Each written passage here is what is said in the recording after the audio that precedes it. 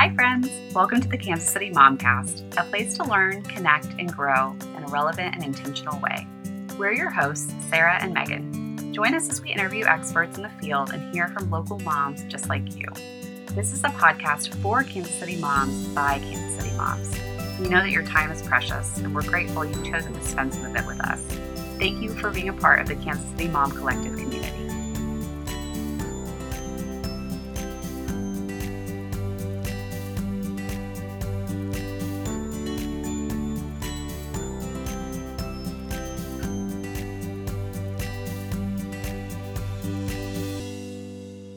Hi, friends, and welcome back.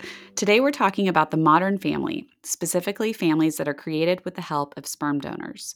According to an article in The Atlantic, an estimated 30,000 to 60,000 children conceived with donor sperm are born in the U.S. every year, though that statistic may well be an underestimate. The fertility industry doesn't have to keep records, so the true number is unknown.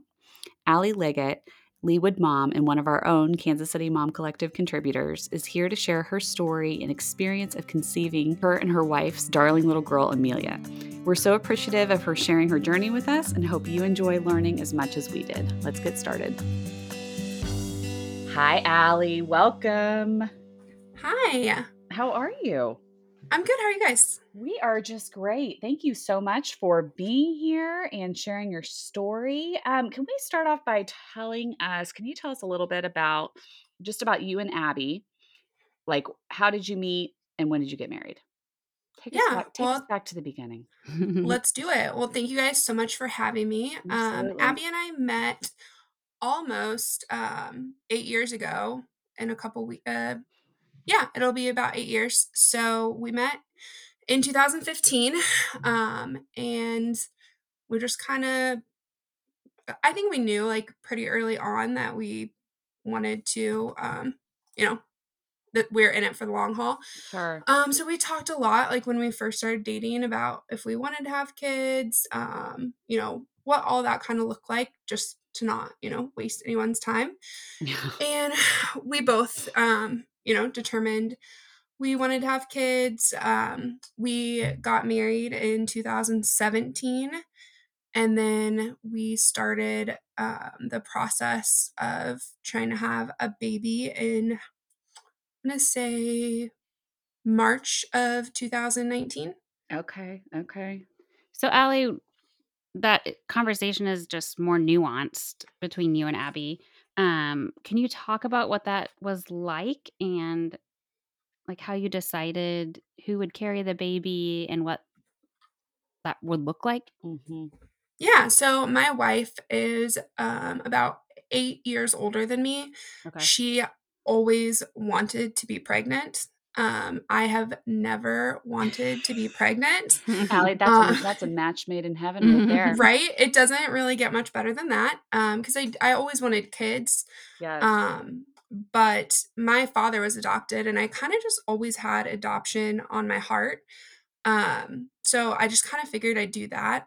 When I was 16, I was diagnosed with polycystic ovarian syndrome, Uh-huh. and they was kind of told like it's not impossible whatsoever for you to have babies, but it might be difficult.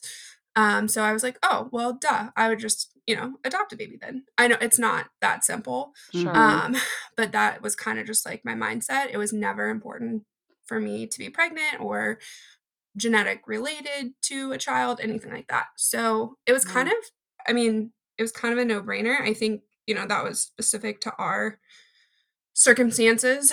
I don't know how other people decide it, if both people want to be pregnant, if no people want to be pregnant. But for us, it kind of worked out. Yeah. So once you guys decide, okay, you want to have a baby, Abby's going to carry the baby. So then what did you guys do? Like, can you take us through the steps of what that like logistically looked like? Yeah.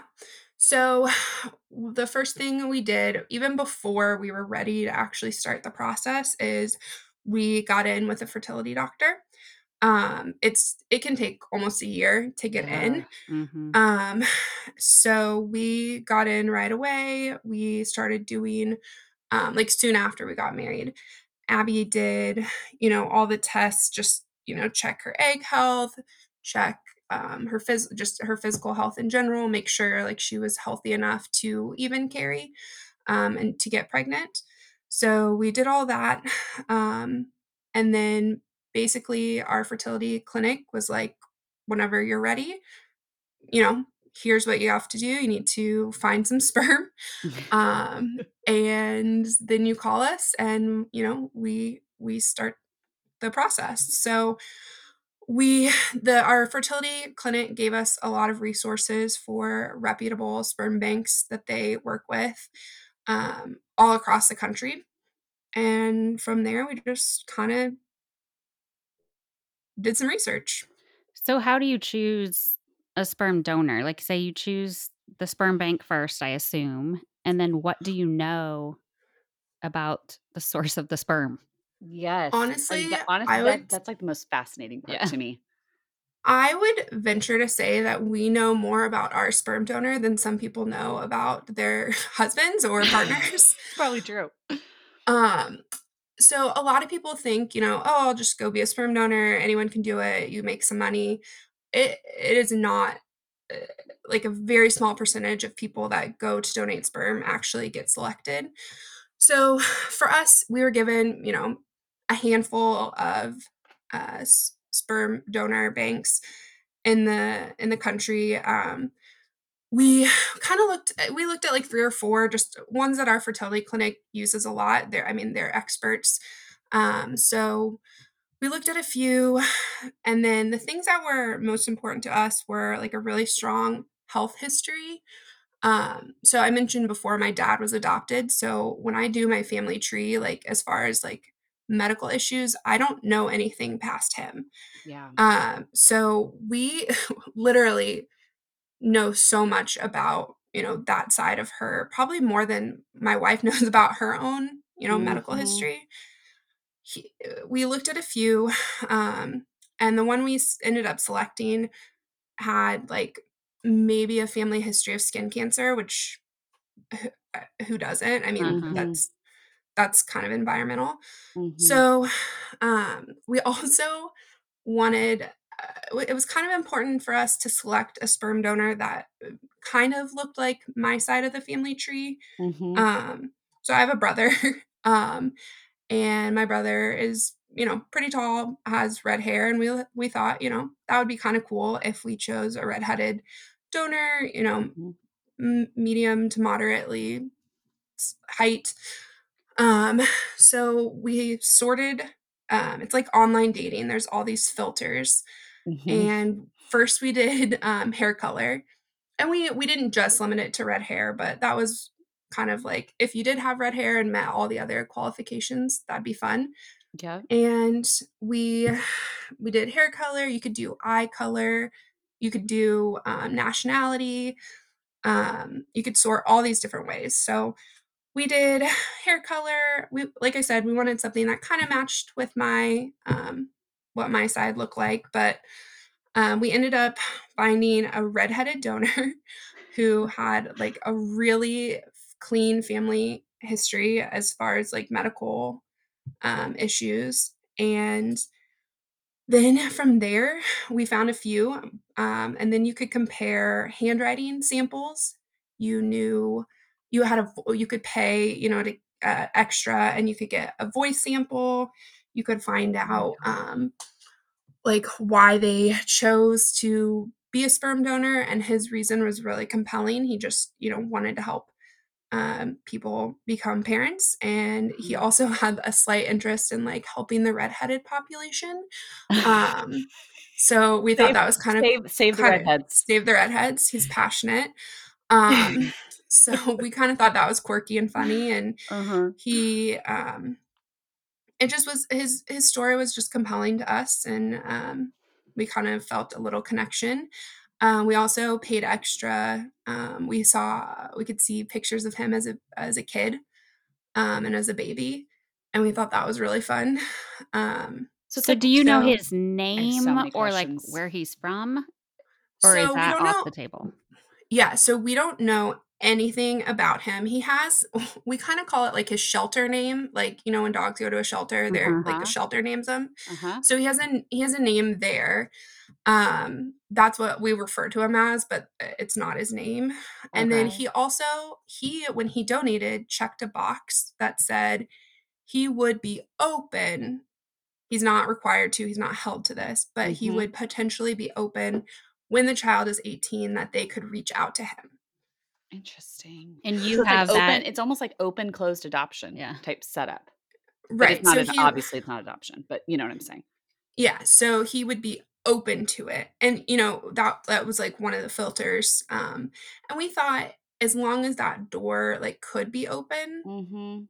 we might as well, like, that was who knows what she'll want to do, like, it'll be her choice when she's 18, but if we could have that door open, we just thought that would be, a nice way for her to to have all the options when she turned 18. So, like I said, he's not, like, held to it, but if she decides when she's 18 she'd like to reach out, he would be open to communicating. That's cool. So, Yeah. Allie, do you like going back to kind of the logistics of conceiving? Do you get a certain quantity of sperm or number of tries? Like, what did that look Mhm. like? Mhm. So when you buy sperm, this is like Oh, a really fun topic to talk about. it's so fascinating. So you buy sperm by the vial. That's like a bunch of grapes or like a bag of potatoes. You buy it by the vial. Okay. So we kind of consulted with our fertility doctor. They're experts. They do this every day. And he said, based on my wife Abby's age, and relative health, he suggested anywhere from like 3 to 5 vials to get started. Now, this is where it gets a little bit tricky for us. Is we had planned on having 2 kids. That's what Mhm. we wanted. We did Mhm. not know how many vials it would take to get pregnant. And he can just stop donating. Like, Mhm. he if he runs out, he runs out. So it was important to us to use the same sperm donor for multiple kids. Mhm. So That's that was interesting when too. yeah, so that was when we kind of so we I think initially bought 5 vials. And we weren't sure, if we'd use them all. We could also, if you keep them at the sperm bank, if you store them there, you can sell them back. You can Um, return them? yes, minus like Interesting. a restocking fee. I don't know if that's the correct term. I don't know. Um, but at this time, we weren't pregnant. We didn't have a baby. We didn't know if this sperm would work. So we bought 5. We were like, somehow that seems like the right number. And how much does that cost, Allie? Like thousands, tens of I know. Give us thousands? a ballpark, like, if you wanna buy I a I vial think it's like $500 to $1,000 for 1 vial? for 1 vial. But you're also probably paying. You have to pay to ship it, you have to Right, pay to store it somewhere. right. It's Mhm. obviously not like in our garage fridge. You can't just put it in your Um, freezer and call it good. no, no. Gosh, that would save us a lot of money, but Yeah. you can store it at the sperm bank, and then you can ship each time, you need a vial, you would have it shipped to your clinic. Sure, okay. Um, or you can store it at your fertility clinic, which is ultimately what we decided to do. That way it was there, um, and we had it when we needed it, and you Okay, pay shipping so one time. then you have your sperm vials. Then Yes. how did you decide whether to do well, it's IVF, So, right? Be we IUI. did It not could be do IUI. yeah, we did not do IVF, initially. Our fertility clinic, we trust him, we trust our doctor, Yeah, he's one of the best in the country. Um, he, evaluated Abby, didn't there's no reason to do IVF, so we did an IUI, a medicated IUI. okay. What that ultimately results to is she's on some medication to trigger ovulation. What's so interesting is they control so many things with medication because they just know so much about this. It's like just science, like, the Oh, way that they yeah. do this. It's incredible. Amazing. So, it's medicated IUI. You can do an unmedicated IUI where, it's just like 2 people conceiving a child. Mhm. We wanted to do as much as we could to control the outcome, so we did a Mhm. medicated IUI. Um, what that looks like is a shot to trigger ovulation, and then they do the insemination. The, IUI is intrauterine insemination, Mhm. um, I believe. I'm not an expert, I think but that's yeah, fine. Yeah. intrauterine insemination. So they, um, insert the sperm into the uterus. Um, it takes about 5 minutes. You wait like 20, 30 minutes afterwards, and then you go about your regular business and you wait Mhm. 2 weeks and then you take a pregnancy test. After the IUI, you take more medication, I believe progesterone, just to help the baby stick, Mhm. to, you know, hopefully get a baby out of this. Um, and then 2 weeks, you take a pregnancy test, you continue on the progesterone, and then you're with your fertility clinic, I believe until like 9 or 12 weeks. They like discharge you to your regular OBGYN. And then they take your blood and make sure that your um, pregnancy hormones are on track. I believe we did an ultrasound at 6 weeks. Um, So did it and take for Amelia, did it take the first time? it took the second time. Second time. Was So that 1 vial per try? correct. Okay, got So it. Okay. with IUI, it's 1 vial per IUI. Okay, okay. So the first one didn't take, um, and then the second one, she got pregnant. We had a positive, pregnancy test at 2 weeks, and then did all the blood work, did the ultrasound, got discharged to our OBGYN, and then it was kinda just like a regular pregnancy. Yeah. Um, So that as means you have 3 vials, or did at that time, 3 vials still left. stored. Mhm. Available. Yeah. Yeah. So then you just pay an annual storage fee with your fertility clinic, um, and we still have some there. But for an IUI, it's just 1 vial, and that, kinda does it. So, I Yeah. mean, honestly, we're at a fertility clinic where, but we didn't have any fertility issues at that time. Right. It was just the lack of sperm. Interesting. So if somebody was interested in starting this process, would they start with a fertility clinic? Is that where you would go first or would you know? Yeah, Kinda jumping so ahead too. It's one of my last questions for you, but it's in my brain right now. for a same-sex couple,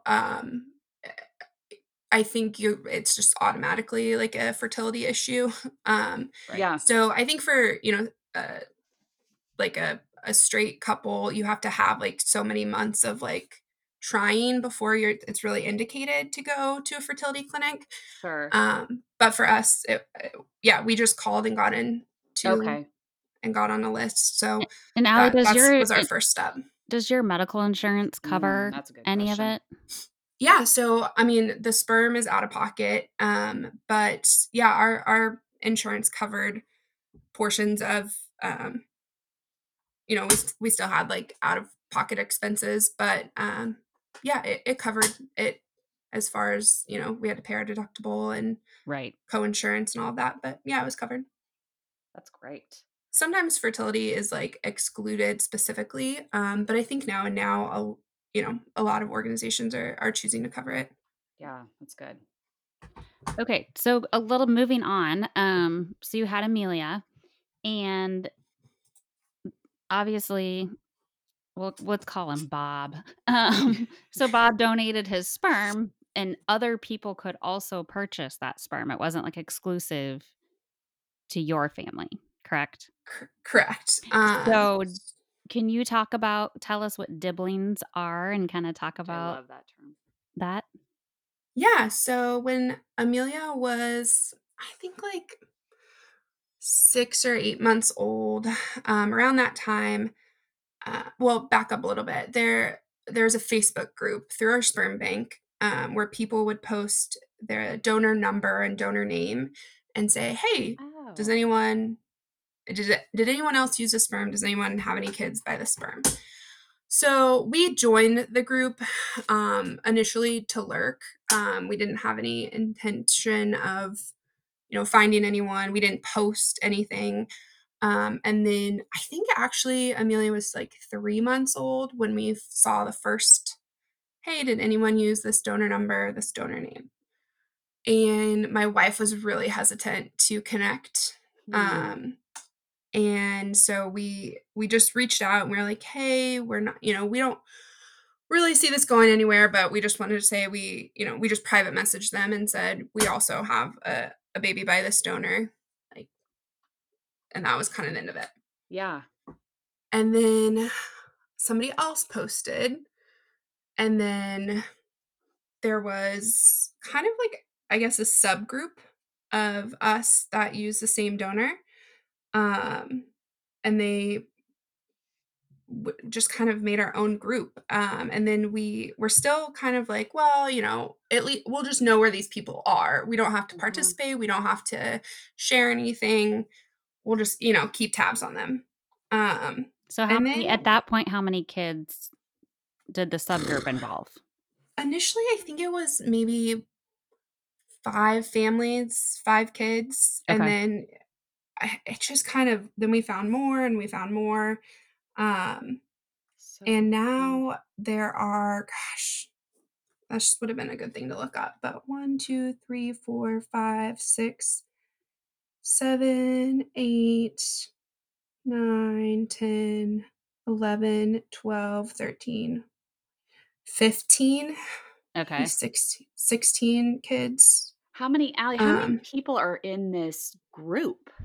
Like, how many people are in the Facebook group? so now we just have the Facebook group was kind of abandoned. Now we just have a group chat. So Okay. I'm just thinking, like, there's what's the likelihood of your donor number, like, popping up on this page? I would feel like I, like, hit the lottery or something. I'd be like, "It's 102," yeah. connection. So now we kind of have, like, in our group, we have, like, someone that monitors the original, like, sperm bank group, and Mhm. so they kind of will keep an eye out, and they kind of are our ambassador, and they'll reach out to the person, so then that person doesn't have, like, 20 people like, "Hey, hey, hey." Yeah. Right. So there's 2 families in Washington, a family in Colorado, a family 2 families in Texas, 2 families in Maryland, a family in Massachusetts, a family in New Jersey, and a family in New York. And so have you met Everywhere. these people? Yes. So we ended up meeting a family, a single mother by choice with twin daughters in Oh my gosh. Colorado. Um, we met her, gosh, that would have been in 2021. Um, so we had never, we didn't know this person, but we were driving through and we decided to meet up. She had us over to her home. We texted our parents and said, "This is the address where we're going in case you'd ever hear from us again." Because I mean, ultimately, it's a stranger. I mean, Yes, yeah, Right. it's true. so Had we you got to chatted meet. with her a lot on your thread? Oh yeah, Yeah. we chat almost daily. So Um, seemed safe or normal. Yeah, it definitely seems safe, but we're Yes, like, sure. this You could never be a know, you Dateline. never know. It could be Dateline, could be Lifetime. So yeah, we met her, she had us to her home, we met her twin daughters. Um, I mean, Millie was not even 2, so for her, it was just like, "Why like, who are these people? I don't really Mhm. care." But it was really, really cool, and I'm actually this summer going on a trip. It's just me, but I'll meet another, actually single mother by choice with her twin daughters. Oh my So gosh. we, have chatted about, like, trying to do, like, a quote, unquote, "family reunion," getting us all in the same place at the same time, which is exceedingly difficult, Yeah, given the amount of people and children involved, but that's kind of our dream is to try to get everybody together eventually. that's And so fun. Allie, as Amelia gets older, how do you anticipate referring to these other kids? That was Like my question too. siblings, or what is your plan for how you'll explain it to her as she has obviously more questions? Sure. Yeah, so we kind of decided, to say like these are your donor siblings. Mommy and mama needed help. Yeah. Somebody helped us, he helped other people. And so they're your donor siblings. I mean, they're not her brothers and sisters. Right. Only But siblings. Yeah. they're her donor siblings. And so, she's 3.5 almost. We haven't really had to talk about it very much. We have book like a little family book of everyone's pictures, and we show her the pictures, and we do matching family like holiday pajamas. And so we'll show her pictures and tell her, the same person that helped us make you helped make other families, and Mhm. you're connected and that sort of thing. So we, plan to do more. There's not a lot of research out there about this, so Yeah. Mhm. we just kind of plan to answer her questions as they come up, Yeah. and just make sure she knows, that these people exist, and hopefully that gives her a sense of connection to the world. But we don't really know, so It's really definitely cool. open if people have better Yeah. suggestions. Sure. I honestly like think, once it's appropriate that, she'll be in therapy to kind of process, Mhm. just knowing that there's, other people out there. And I mean, therapy is great, where everyone should be in therapy, but I think Amen. there are Amen. people like more qualified to help her through that than just the, two people that brought her into this world. So Yeah. we'll kind So of see how it evolves. when you Sure. see the other kids, is there I mean, do they look similar? Do you see There similarities? there are, like, different groups of kids, like, some of them there's, like, ones that look like Millie, and then there's ones that look like other children, and Mhm. it's just so strange because none of the mothers look the same. Like, there's Right. just nobody looks the same. So, it's just funny the ones that really look like Amelia, the moms, I mean, it's just so crazy how the genetics play a role in it, because when I look at my daughter and I look at my wife's childhood photos, Mhm. they're the same. And so Oh, when I look at Amelia's pictures and then some of her donor sibling pictures, I'm like, "How?" I know. Because Genetics are yeah, weird. so genetics interesting. are so weird. So there's, like, different, like, sects of the Diblings that some just look more like others. Yeah. Um, Yeah, and I mean, certain just my own certain family, we have 4, and I have a boy and a Wide girl that look the variety. same, and a different boy and girl that look the same, and they Yeah. obviously, they came from the same set of genetics, but Yeah, and I always I have felt like 2 and I 2. looked more like my dad growing up, and, like, my brother had more characteristics of my mom. So, yeah, they're definitely related, like, when you see a group picture of them, you're like, "Oh, yeah, these are The these common are link. related kids." That Yeah. that's really cool. So, Allie, what has been to you like one of the most like special or surprising things about this process, bringing Amelia into your family? I think, like, opening up people, like, just having people learn about, like, what it takes for us to make a family, because I think a lot of people have, and this isn't limited just to same-sex couples, but, like, we had to really want it, like, Yeah. it wasn't compulsory, it was, like, very Mhm. planned and a lot of money involved. Yes.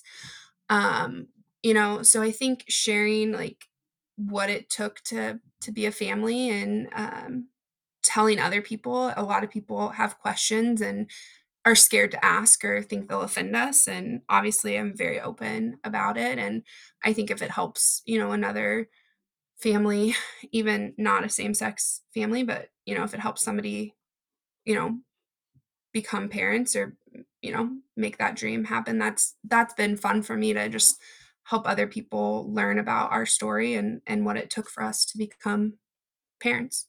We had Allie and Abby hosted our team. This was like a few years. When was that, Allie?